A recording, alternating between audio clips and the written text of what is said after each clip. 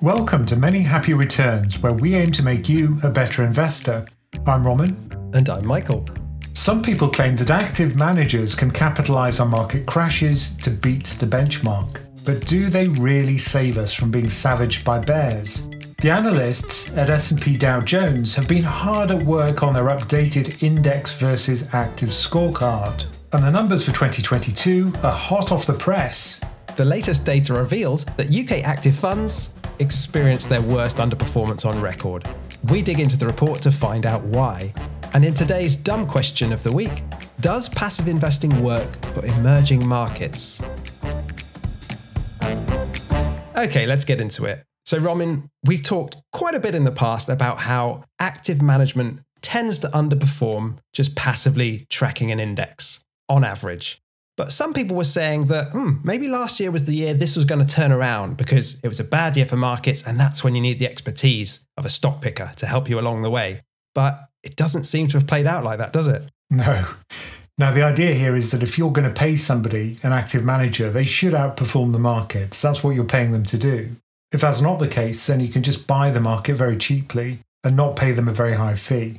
So that's why this report is so interesting. It shows a fairly consistent pattern across the world and from year to year, where usually what happens is that the passive funds outperform the active ones. And as you say, this year, it was supposed to be the year when things would turn around. Everybody says this time is different. Usually there's an excuse for why they fail. And then, at the beginning of the year, they say this is the year that it's going to outperform. And then it goes back to an excuse at the end of the year. Yeah, because I think what some people were saying is we've had a long bull market for like almost 15 years. And obviously that's tough for an active manager because the passive funds are just soaring away. But when the crash comes, that's when they earn their money. And the crash has come. But the report shows they haven't earned their money. In fact, as we said in the intro, it was the worst year on record for UK-based funds investing in UK stocks. So 92% of UK active large cap funds, so funds investing in the big companies, 92% of them underperformed the benchmark. And when you come to the mid cap stocks, 97% of active funds underperformed their benchmark in 2022. And this was a huge surprise to me when I first learned about this report because, I had no idea that active managers underperformed. I thought sometimes they'd be an unlucky manager, which perhaps had a bad year, or that they were just bad managers that didn't do very well. They didn't do their homework properly. But, the good guys, they should be the ones that should be able to find stocks which outperform because, there should be a kind of triumph of hard work and skill over something as simple as a benchmark index. So you might think that just finding the absolute no-hoper stocks and excluding them from your portfolio would automatically mean that you'd outperform. However, that's not the case. Well, it would if you could do it, but people can't seem to do it. Like only 3% of mid-cap funds outperformed. Which is even more surprising given that markets are now so transparent. You can just find huge amounts of detail on the accounts of almost any company, certainly listed companies. So I think it's surprising that you can't do that kind of analysis and simply choose the good stocks. Because all the fund managers say, look, we only buy good stocks. Of course, that's what they say. But it's not that simple. Yeah, and it's something we've talked about, a lot in the past. I mean, what's interesting when you look at this report, because there's so much detail in there, is that it was a particularly bad year for any equity funds based in Europe. Worst year ever. Whereas the fixed income funds, those investing in bonds, actually did a little bit better. They still underperformed the benchmarks, but by no way near as much as the equity funds did. So I think in fixed income, the choices are, if it's just to do with rates moving around, what duration are you going to pick? Are you going to pick long duration, in which case you're probably assuming that interest rates are going to fall and you want to maximize the gain from falling yields? Because if yields fall, prices go up. And that's the kind of environment where you want really long duration. So if people call that correctly, then they can outperform because the passive funds won't be able to adjust their duration. So I think what this shows is that many of the active managers call that correctly. And that was the only thing you had to get right. Lots of duration or very little duration. Yeah, and I think some people also say maybe the bond market is a little bit more of a rigged market. Like there's much more participation from central banks and other institutions. So maybe there's more inefficiencies to exploit there than in equity. And certainly if you can understand what the policy is going to be. For example, if you see inflation is very high, Well, it's pretty clear that the central banks are going to be hiking interest rates. But then on the equity performance, I think one of the issues over the last, say, 12 months was to do with sterling and the fact that sterling weakened and actually reduced the fall in equity prices. And many passive funds are not currency hedged. So another choice for active managers is whether they have some kind of currency overlay, which some of them do. Yeah, and obviously if you're an active manager and you've put a currency hedge in place, and let's say you're investing in US stocks, last year you would have underperformed massively because the dollar strengthened so much. And if you actually look at the stats for UK-based funds and funds based in Europe, they had identical performance, which was 67% of active funds investing in American stocks underperformed. If you look at it on a 10-year period, 98% of European funds investing in America underperformed. So you really can't find an outperforming fund very easily, can you? But what was actually interesting is that active funds based in the US, investing in US stocks, had their best year on record, I think. So only 51% underperformed. So it was almost a coin toss, right? Because the currency effect didn't matter for them, but also just the structure of the market last year played into the hands of active managers in the US. Because for the last decade, we've seen large cap outperformance. Like if you didn't own Apple, you would have underperformed, basically. Whereas last year it flipped around and the large caps did worse than the smaller stocks. So what that means, in effect, is if you just randomly picked 20 stocks from the S&P 500 to hold in your fund, on average, you would outperform the benchmark. Because most of the time you'll pick a small cap rather than one of the mega caps. Yeah. So it's weird that only 49% outperformed, isn't it? And I guess that's due to fees.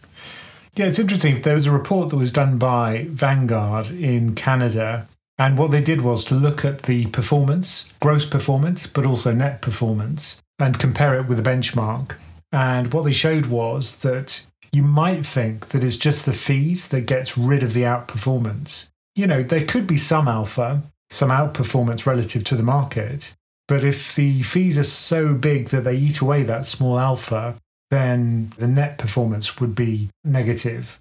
And the Spiva report is net of fees. Yeah. In fact, one thing to point out is if you look at the returns of any fund, whether it's an ETF or an open-ended investment company, an OEIC, those will be net of fees. Because what they do is subtract a tiny bit of the annual fee on a daily basis from the return of the fund. But in fact, what this research found out was that the gross performance is kind of centered around zero. And then when you look at net performance, when you actually subtract the fees, well, that shifts it into negative territory, pretty deeply into negative territory. So alpha isn't a case of, oh, there's a small outperformance, but it's eaten by the fees. No, there just isn't a huge outperformance for any active fund. This was for US funds, I should say. Yeah, this is in the aggregate, you mean, right? Yeah, that's right. It kind of makes intuitive sense that the market, if we ignore the passive funds, is just all the active funds competing against each other. And if one outperformed, presumably another one is underperforming. And so it nets to zero and then the fees take it negative. Yeah, so in aggregate, it's a mathematical certainty that you're going to have underperformance in any particular year. To me, it's just so strange that active funds, still have a lot of assets under management, even though there's been this big shift to passive investing, because the maths and the logic and the data from history just shows that you don't get what you pay for with these high fees. But I think marketing is very effective for some of these funds. And I think we just like to have a face behind the fund, to have some kind of really larger than life character who seems to know what's going on, that everybody can say, oh, look at that performance. This guy really knows, or, that woman really knows what they're doing. Oh, here we go. You're going to sing the hits, are you? What woman are you thinking of? But don't you think that last year should have been the perfect environment for an active equity fund, right? We've just come off an obvious huge bubble, which peaked right at the end of 2021. It was obvious. We knew it. We could see it, especially in growth stocks. And as we've said, the market structure meant just pure randomness was going to benefit you with large caps suffering. If you can't outperform then, when can you? Or am I being unfair? Do you not think it was like the perfect scenario for them? Well, everyone, they always come up with some kind of excuse. But, what kind of environment would be perfect for a stock picker? Well, I think if there was an obvious macroeconomic drag, something which really clearly affects some sectors rather than others, well, in that case, you could make a case that active would outperform. So let's say it's energy costs, right? So energy costs go up a lot who's it going to benefit? Well, if someone produces energy, it's going to benefit them. But I think I've just made the case that last year should have been an ideal year because it was a case where energy prices spiked. So, if you'd have just had a tilt towards energy, you'd have done very well. But thinking about it, maybe last year was the perfect year for these fund managers based in the US. They got to almost 50-50 performance with passive funds. And like we've said, logically and mathematically, they can't actually get beyond that point on aggregate. So they got as good as they could possibly do, right? So there should be celebration. Not in Europe, though, where currency and, I guess, bad management made them have their worst ever year. But I think what's also interesting is how would you find one of these outperforming funds? Let's assume that they do exist. How would you find one? Well, the only way you can do it is to look at their past performance. And the problem here is that they don't tend to persist these years of outperformance. So let's say you sort all of the funds into quartiles, in other words, into 4 groups. And the top quartile are the best performing funds, and you just buy those funds. As in the top performing in any one year? Yeah, so this persistent scorecard does it 2 ways. One of them is to look back over the last year. Another one is to look back over the last 3 years and then see what funds continue to outperform over the next 3 years. So we're basically saying who's at the top of the table when it comes to active management, and are they going to keep winning the league year after year? Yeah, because if they're skillful, they should. Whereas if they're lucky, they shouldn't. What does it show? I'm guessing you're going to tell me they're lucky. Yes, that's exactly what it is. And, what you see is that the longer the period you track them for, the more closely they approximate random outperformance. So, this is really just a case of being lucky rather than skillful, which makes it so much harder if there is a very good fund to identify it, because it could just be that they were lucky. And how long would we have to wait to decide, actually, they're not lucky? They've done it for, 10 years? What are we waiting for? Well, that's the other problem, which is that you don't realize very quickly. You'd have to wait a couple of years, maybe 3 years, to work out whether they were just lucky.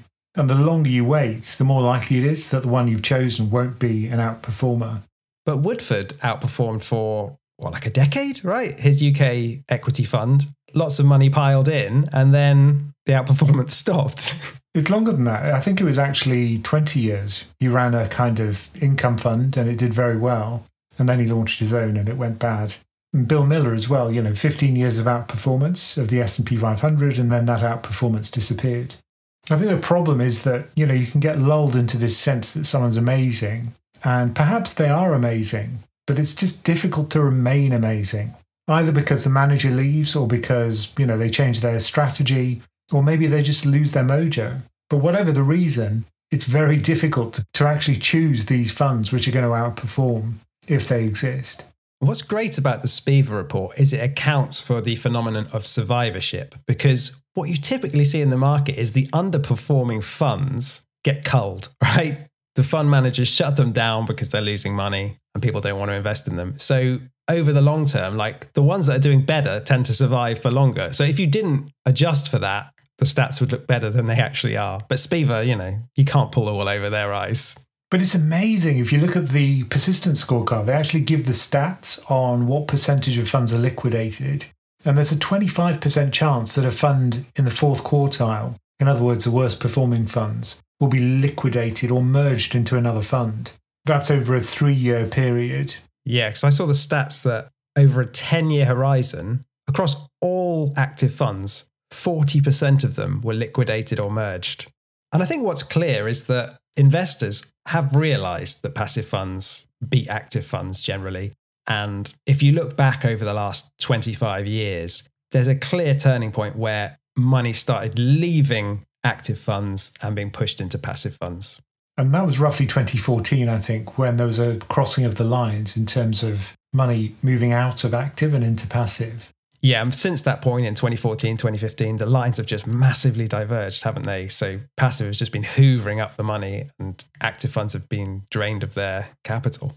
But that's in the US, and in Europe, people tend to be much less sensitive to the fact that alpha is really hard to come by and probably won't work. But why is that? Why are we not as clued up as the US or as willing to fully embrace passive funds here? I think in America, people are much more au fait with investing. They're much more actively engaged in it. No pun intended. Yeah. Much more passively engaged.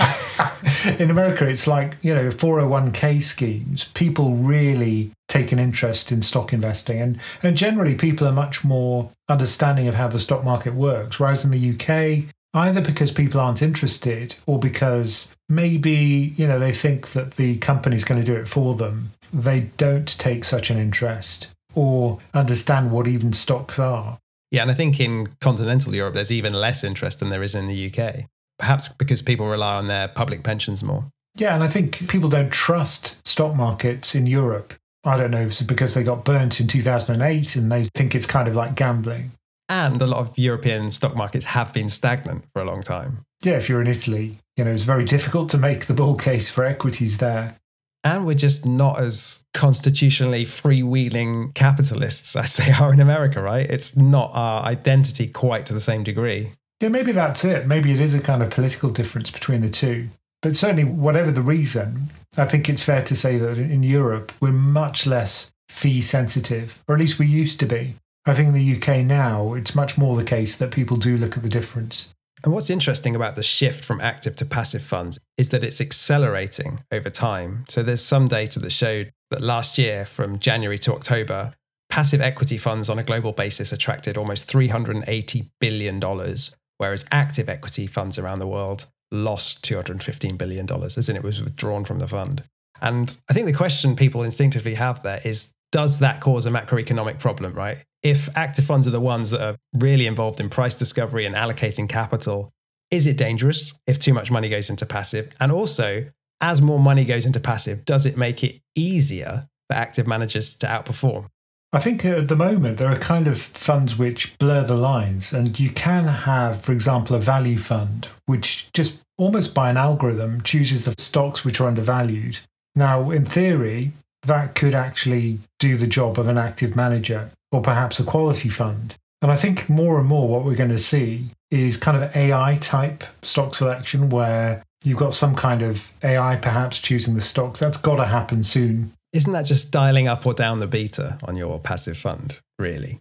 But then you think, well, if that was the case, if it was stock picking rather than just leveraging up or down, well, is that active or passive if it's some kind of AI quant type approach? So if that happens, then you wouldn't need active managers and probably the fee on those funds would be quite low because you don't have to pay a lot for an algorithm. You don't have to pay for its children's private school fees or for its Lambo. You have to pay for its server costs, which are quite big. Yeah, electricity costs, but I mean, that's not going to be huge.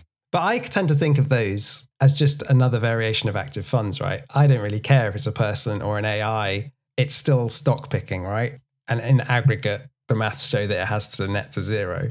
Maybe they're going to be more skilled, but That's true. I suspect it's going to be a battle of AIs in not very many years. And that's what active management will become. But does active management, whether it's an AI or a person, become easier or harder as more money's in passive funds? Because I think instinctively people think, it's going to get easier because there's fewer active managers out there competing. Yeah, this is something I learnt from Robin Wigglesworth, who wrote Trillions, the book about the birth of Index Investor, which is a great book. What he said was that actually it gets more difficult over time.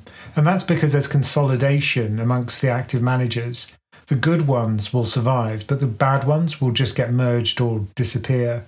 It's counterintuitive, but once you grasp it, I think it does make sense. And the fact is everybody has access to this information, which is market moving almost instantaneously. So informational advantage simply can't exist. Or if you do have informational advantage, again, it's usually something which is commoditized. So let's say that you're using some kind of fancy data which other people don't have access to. It's so expensive to collect that that itself is going to erode your profits as one of these companies or a hedge fund.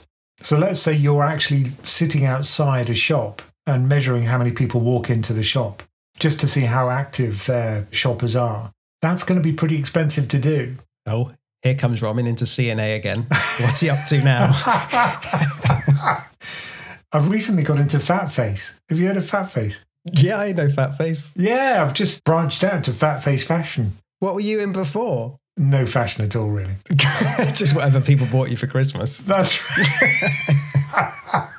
I mean, just to go back quickly to it getting harder and harder for active funds, the way I tend to think of it is like a poker tournament. Early on, before passive investing took off, it was like, there are 1,000 people in the poker tournament. The good players are surviving. They're taking the chips off the bad players. And then as you get further and further in the tournament, less and less players, the good players are surviving. You get to that final table at the poker tournament. Now it's really hard to win. That's a good comparison, I think. And they are still gambling, even if skill's involved.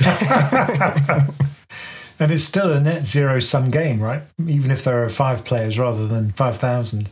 I think the other point people sometimes make is that if too much money goes into passive investing, which let's remember is not actually doing price discovery, it's just relying on all the active participants and tracking the average, right? If too much money adds up in passive funds, does capitalism work?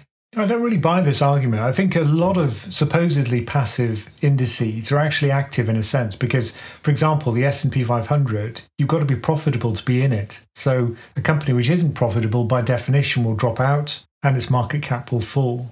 And there are other funds out there which are similar, which kind of blur the lines between active and passive. Meb Faber says the S&P 500 is active. He just flatly says it's active. Yeah. I mean, there is a committee that decides what goes in and out. So I think it is active in a way. So I think active and passive are not kind of binary classifications. I think it's more of a continuum. So if you buy a quality fund, for example, well, now you've got about 4 filters on the stocks that go into it based on profitability, return on equity, how much the earnings are increasing over time, leverage, which doesn't seem like a passive index, although it is rule-based. So that's the difference between the two. But that's going to effectively take out companies which are not profitable, where the management's not doing well. I don't like this blurring of the lines, Roman. I like to just think passive, good, active, evil. I don't like shades of grey. Okay, here's a pub quiz question for you. How many stocks are in the S&P 500? 502. Oh, you're close. It's 503, according to my Google search just now. But why isn't it 500? Well, Google's one of the reasons. I know that. Yeah, you're right. Alphabet has 2, stock classes? What do you call it? Yeah. But is it 500 companies, but a few of them have multiple share classes? And I think they changed the rules as to whether you could have more than one share class. And it gets even more complicated, doesn't it, when you have things like passive ESG funds, which, again, they're not fully passive, are they? There's someone deciding what is allowed in that index and what isn't, even if it's rule-based. Someone's deciding the rules. And they are arbitrary. There's somebody who sat down to make up the rules, like you say. So I think this kind of active-passive thing is a little bit of a non-starter. The most important thing, I think, is, what's the chance of getting good returns long-term? What are the strategies that are going to work?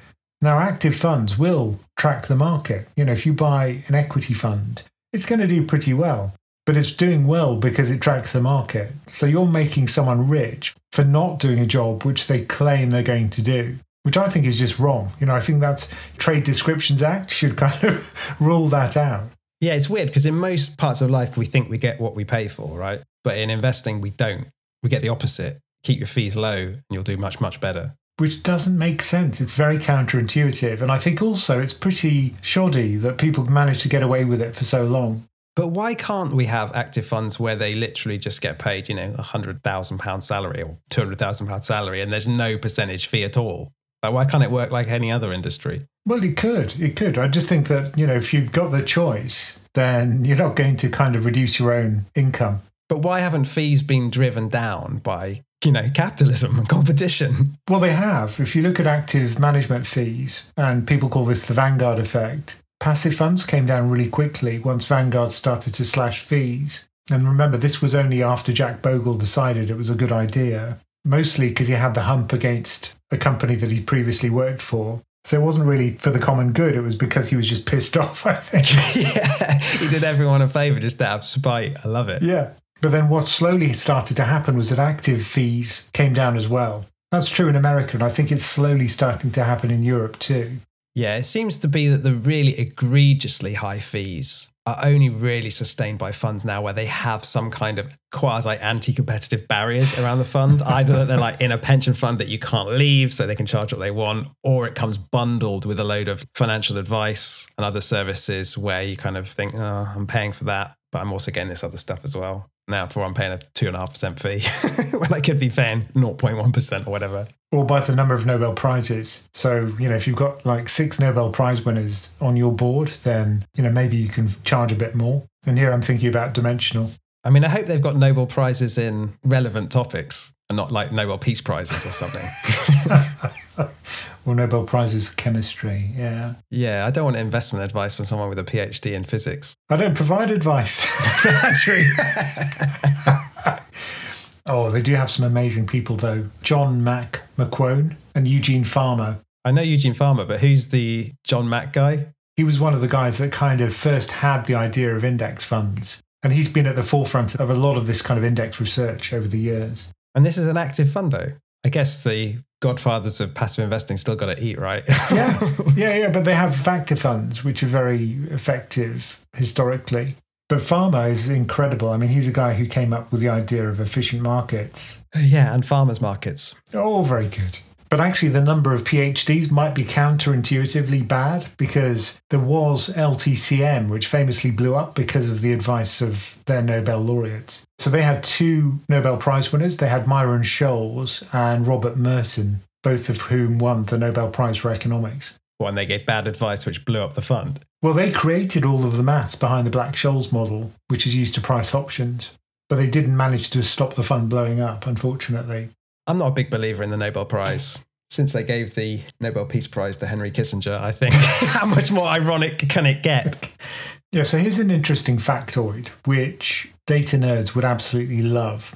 So there's a database called CRSP, the Center for Research and Security Prices, and they track firms from the day that they issue their stock on the markets to the day that company dies. How does it die? Well, it's via acquisition or bankruptcy.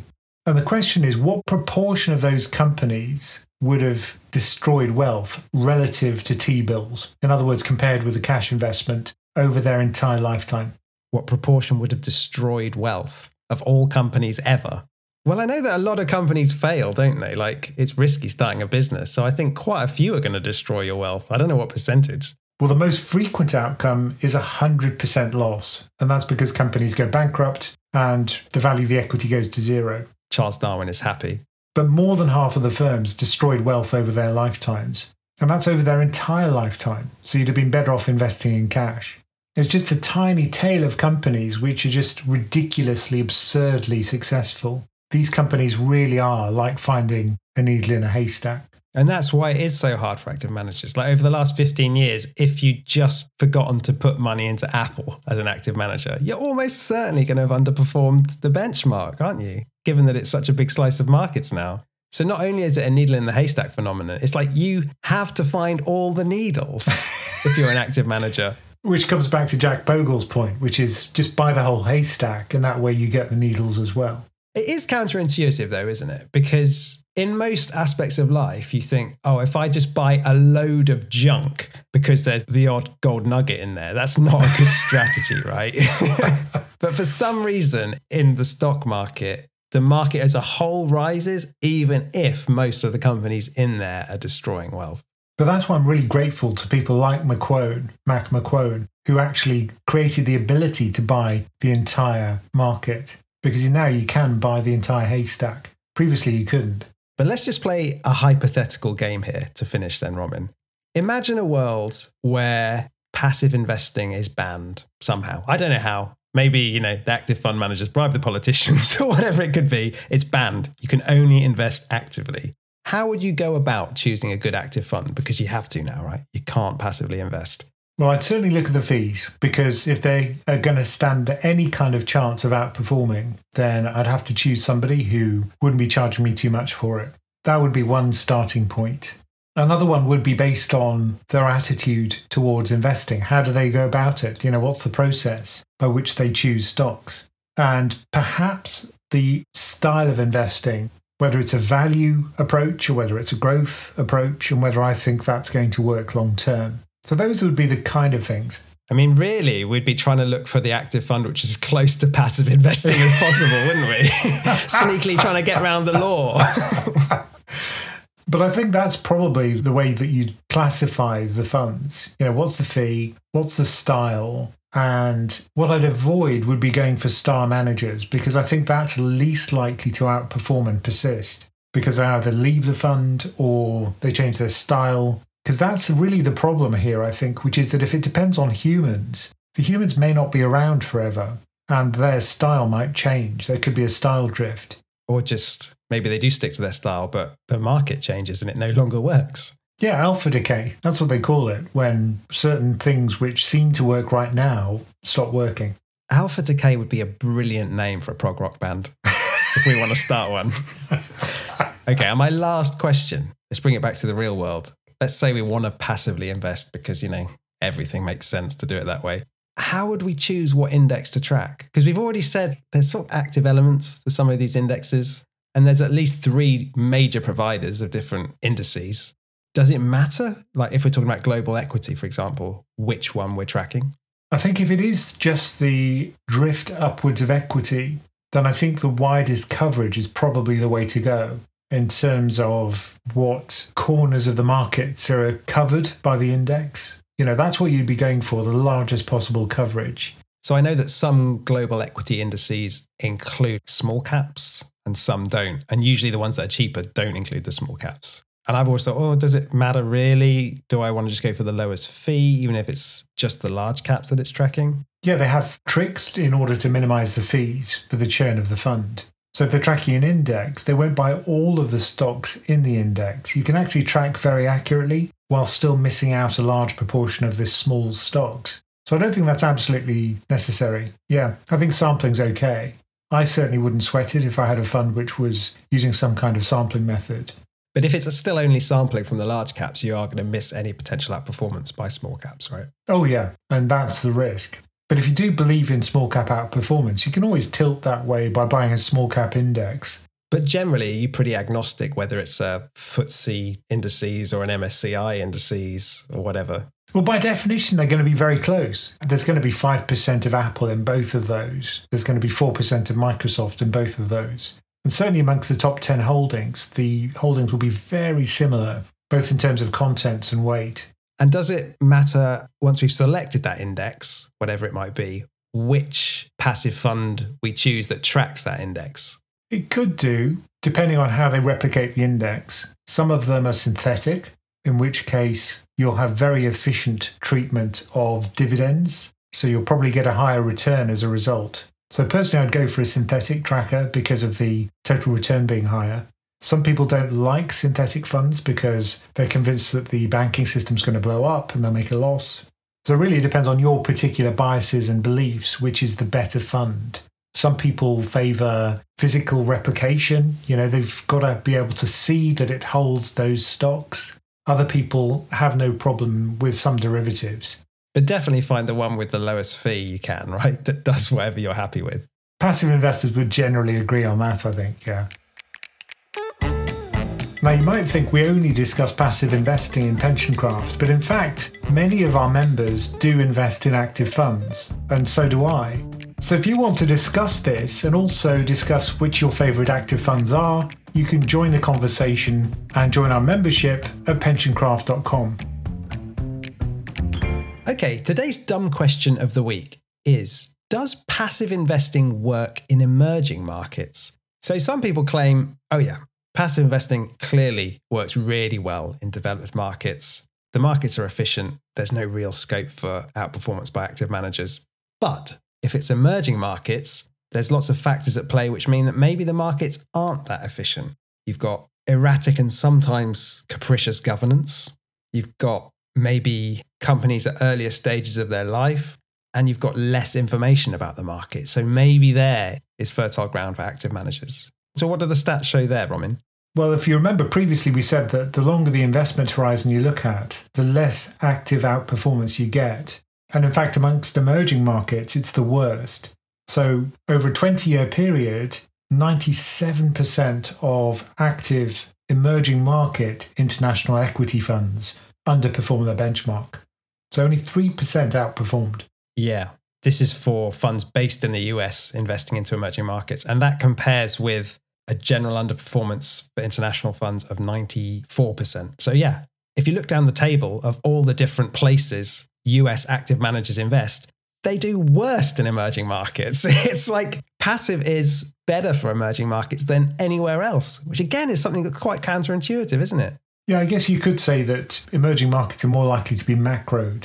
In other words, something macroeconomic happens, which is going to drag their performance down, regardless of how good the stock selection is. And if it's less predictable, I guess hugging the haystack gives you some relief. Yeah, if you've got a more concentrated bet, there's a higher chance you're going to, unfortunately, choose some of the losers. But I did come across one small corner of the market where it looks like active managers actually do beat the benchmark.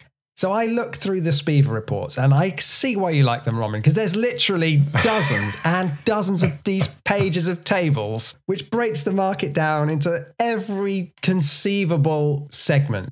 And the only one in the whole of the Spiva suite of reports I could find where active managers did actually earn their money was emerging market mid and small cap companies.